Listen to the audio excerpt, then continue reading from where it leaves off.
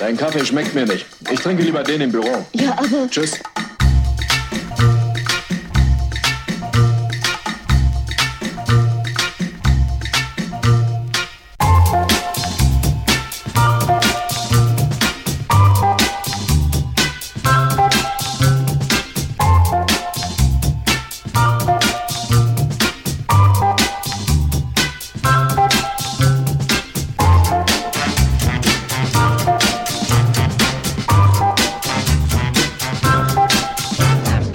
Auf einen Kaffee.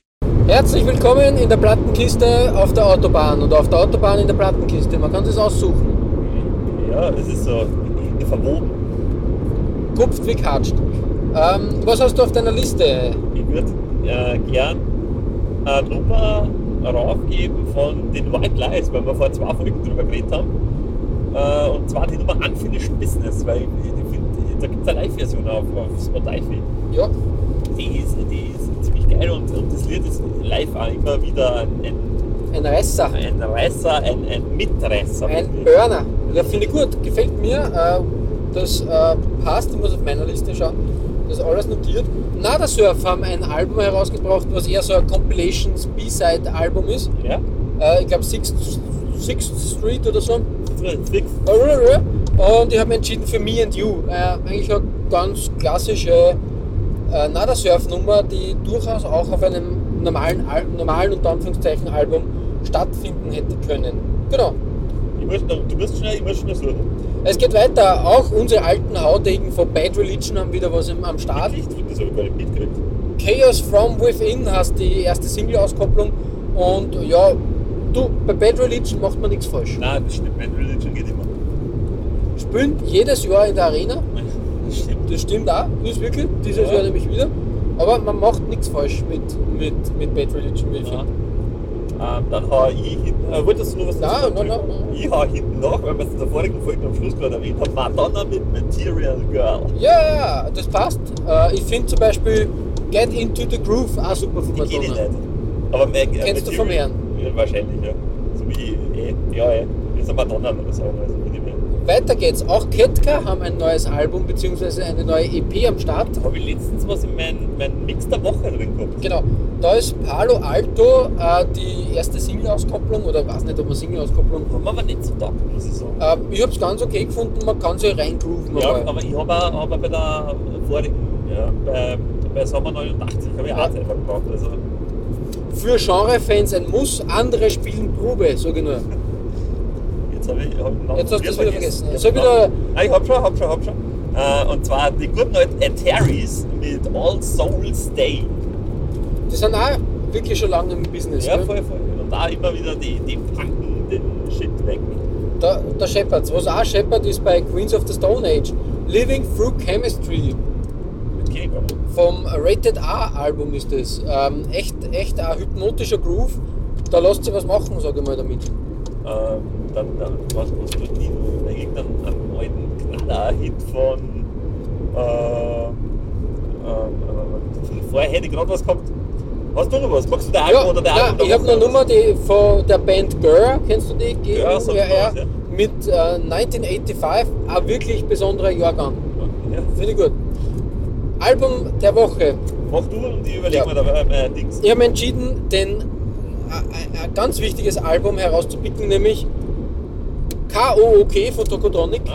Das feiert nämlich seinen festhalten 20. Geburtstag. Ich hätte fast gesagt 25. Ja, 1999 erschienen und ich kann mich nur erinnern, wirklich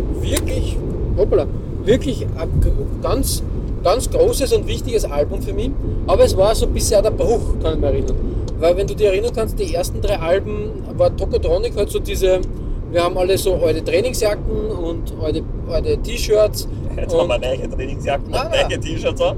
Das K.O.K.-Album war eigentlich der Beginn dieser Phase, wo sich Tokotronic von diesem Style oder von dieser Botschaft entfernt haben und dann plötzlich halt nur mit einer schwarzen Hose und schwarzen Hemd und solche Sachen halt irgendwie komplett.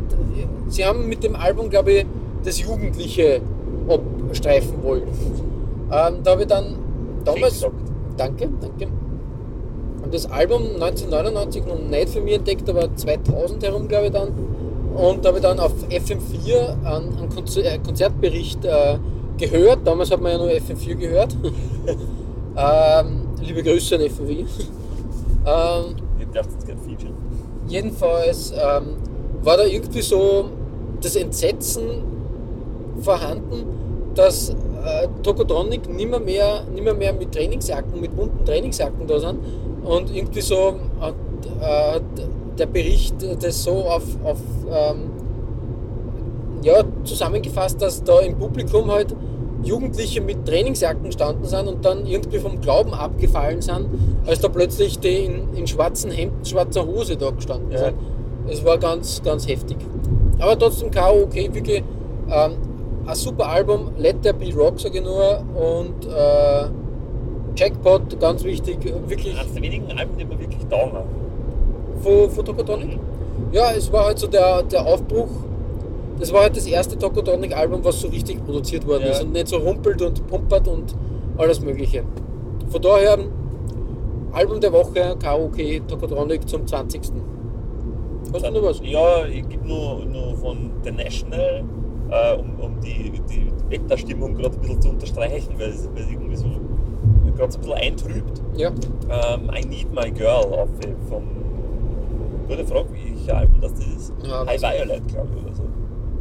Ja, cool, das passt. National geht auch immer. Finde ich gelungen.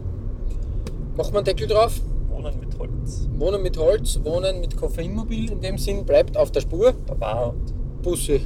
Bringst das durcheinander. Ich merke es. Bis zum nächsten Mal.